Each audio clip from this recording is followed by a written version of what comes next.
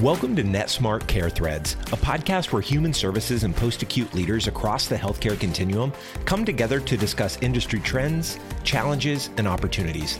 Listen as we uncover real stories about how to innovate and improve the quality of care for the communities we serve. Let's get into the show. Welcome to today's version of the NetSmart Care Threads podcast. My name is Hannah Patterson, and I am your host today for today's episode of our podcast. I serve as the Vice President of our Care Dimensions operations here at NetSmart, and I am so excited about our guest today, Christy Piles from In Your Corner Consulting, a company that NetSmart collaborates with and works with on our EVV needs. Today, we're going to be discussing electronic visit verification and implementation within states.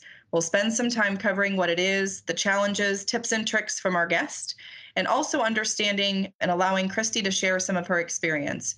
Christy, thanks for being with us today, and can you give us a little bit about yourself? Sure, Hannah. Thank you for having me. So I do have a bit of a diverse background. I did start in law enforcement some odd 20 years ago, but in the process, I got into healthcare fraud investigations, which pushed me to the Ohio Department of Medicaid. They needed someone to help develop their electronic visit verification program for implementation and to also build the operations. So I went from being a police officer and an investigator to helping them build their fraud, waste, and abuse tool. And through that, I've learned a lot of lessons, not only about fraud, waste, and abuse tools, how to implement that, but also the impacts that happens when you start involving the providers and those they care for. And I felt like I would have more of an impact on the community if I started my own business and worked with providers and with EVV vendors and states to make sure that we're trying to avoid some of these bumps in the roads, I'll call it, as I did during some of the implementation. So that's an extremely unique background and super excited to have you. When you went through the implementation, obviously in Ohio, can you share some of the challenges that you experienced, obviously with working with the state, additionally extending into managed care organizations or MCOs as they roll this out to their individual providers? Oh, absolutely. One of the things that we really tackled from the beginning was stakeholder pushback or misinformation. You have a lot of things being said on Facebook and social media that may not be accurate, but may also frighten a lot of people, which drives them to really not want to participate. And the last thing that you really want to do is to have people stop getting care or providing care based on the rumor mill. So it's really important to communicate with your provider and your recipient community often so that you can try to dispel some of these myths and that they can have a good understanding and opportunities to provide feedback on your implementation. So you're making sure that you're not coming at it from one perspective, but that you're using this as a partnership approach so that everyone can come out of this better. One of the other issues is provider training. Some of the providers will wait until the last minute, which is understandable. Everyone's busy and they've got their hands full. They want to make sure they're providing good care. And if you offer training at regional locations, that's great for some. But that still causes other providers to have to travel, and they just don't have the means or the time to do that. So I found that online at your own pace training seems to be the most popular. But again, providers do sometimes wait until the last minute, which causes some kind of overload for your call center. They wait till your go live date. They start trying to use it and realize that they didn't take all the training that they needed to, or they just don't understand. So then they start calling your call center so that they can get help through training, which is really not what your call centers are there for. When you implement new technology, there's always going to be an issue, no matter what technology it is. And you really want that call center staff to have the ability to notice when there's a pattern so they can put tickets in to fix the issues that are happening.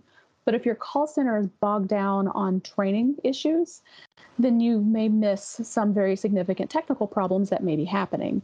So it's just really important to try to get your providers engaged early so that they can get that training and try to reduce some of that overburden on your call center.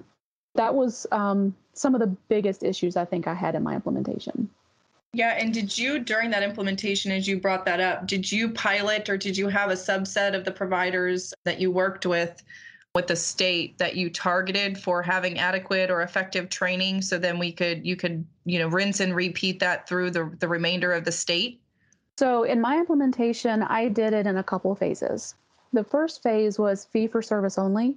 And the way the system was set up, not just EVV, but also the billing system, we didn't have the ability to pilot. So we ended up going live, but not impacting payment. So it was really just a soft launch, I guess you could say. But I think the mistake that we made is we had a lot of classroom trainings, we had online training. There was an abundance of training methods that providers could use, but we really started seeing that the classroom training wasn't as utilized as we had hoped. And also, providers had a couple month gap between when that classroom training happened, if they went early, to when we went live and they had access to the system.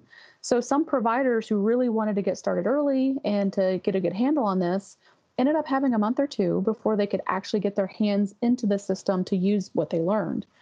So for phase two, we decided that included the managed care. We decided we would like for this to be more of a just-in-time training approach. So we also wanted a training environment because that's very important. So we tried to schedule the training a little bit closer to go live, but also provide the providers a training environment where if they took classroom, they could log in and participate along with the trainer. So they're not just hearing it, they're using it. So it did seem to be more effective, but I do recommend the online and training environment because that just really overwhelmingly seemed to be the most popular approach. Yeah, absolutely. So from the implementation, can you provide or can you give the listeners on the line today any tips and best practices from your experience, as you just alluded to a little bit? Sure. So one of the things that I'm sure I irritated a lot of people that I worked with because I'm a planner.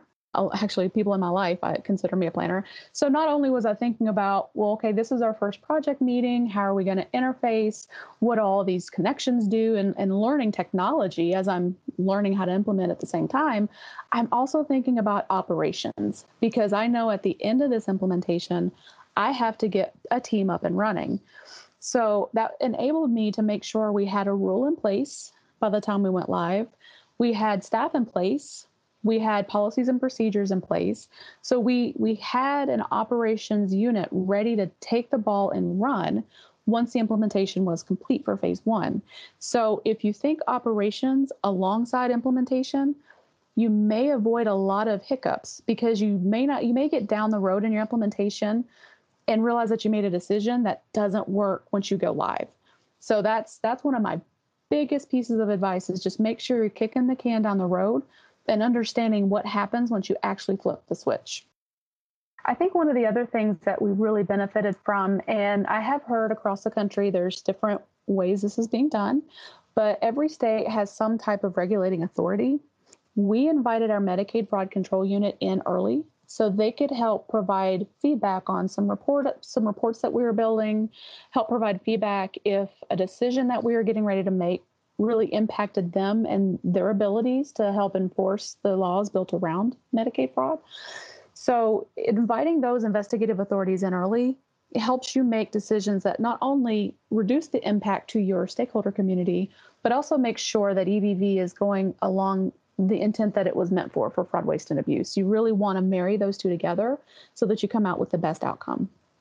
So you bring up kind of that partnership. It just ties the two together. So bringing in really the fraud department from the state and having them coordinate and be a part of the implementation and championing on behalf of providers really worked out well in your experience.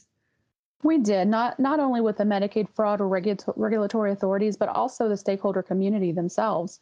We found out a lot of very good information. And in fact, I was told I might be a better advocate than a state employee because I could see what the providers were going through. And I wanted to make sure, the best of my ability, that they were impacted in the least possible way. And because at the end of the day, it's about making sure people are getting the care that they need. And if you don't make sure your providers are able to perform the services that they need to perform, then you're going to impact those people that need the services. So even though fraud, waste, and abuse is a big piece of EVV, you really need to keep your eye on the prize. And that's the person who needs to get the services, because this is what this is all about. Every dollar lost to fraud, waste, and abuse is a life impacted negatively. So I think it's really about that partnership approach and how we can get a system that make sure not only the good providers have a better records and accounting that they can do so they don't have to wait until the end of the year to gather everything together, but also to make sure those providers who may not be doing what they're supposed to be doing either does it or we replace them with a good one. So it's really a community coming together to make sure people are getting the care that they need. Absolutely. And as you started implementing EVV in the state, did you see other maybe operational challenges or things that brought to light during the implementation that really couldn't be overlooked during the implementation that wasn't specific to EVV, but just process driven that you exposed, if you will? Yes.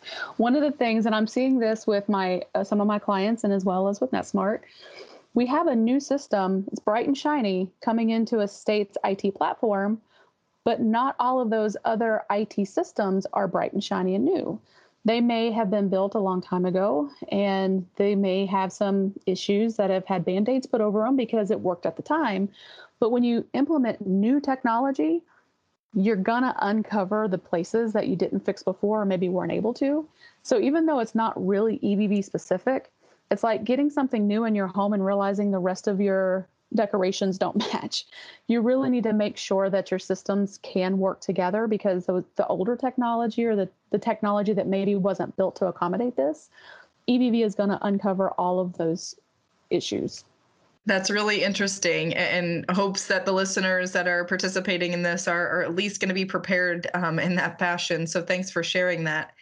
What would you say, kind of transitioning, what would you say would be an additional value to EVV in states, really beyond compliance factor of the 21st Century Cures Act mandate? Do you see other areas of opportunity to express value for providers and to the states? Yeah, at the end of the day, you have healthier human beings. I think that once providers who may not have had a great business operating system before, you're handing them a system that will help keep track of their visits, help keep track of their payroll.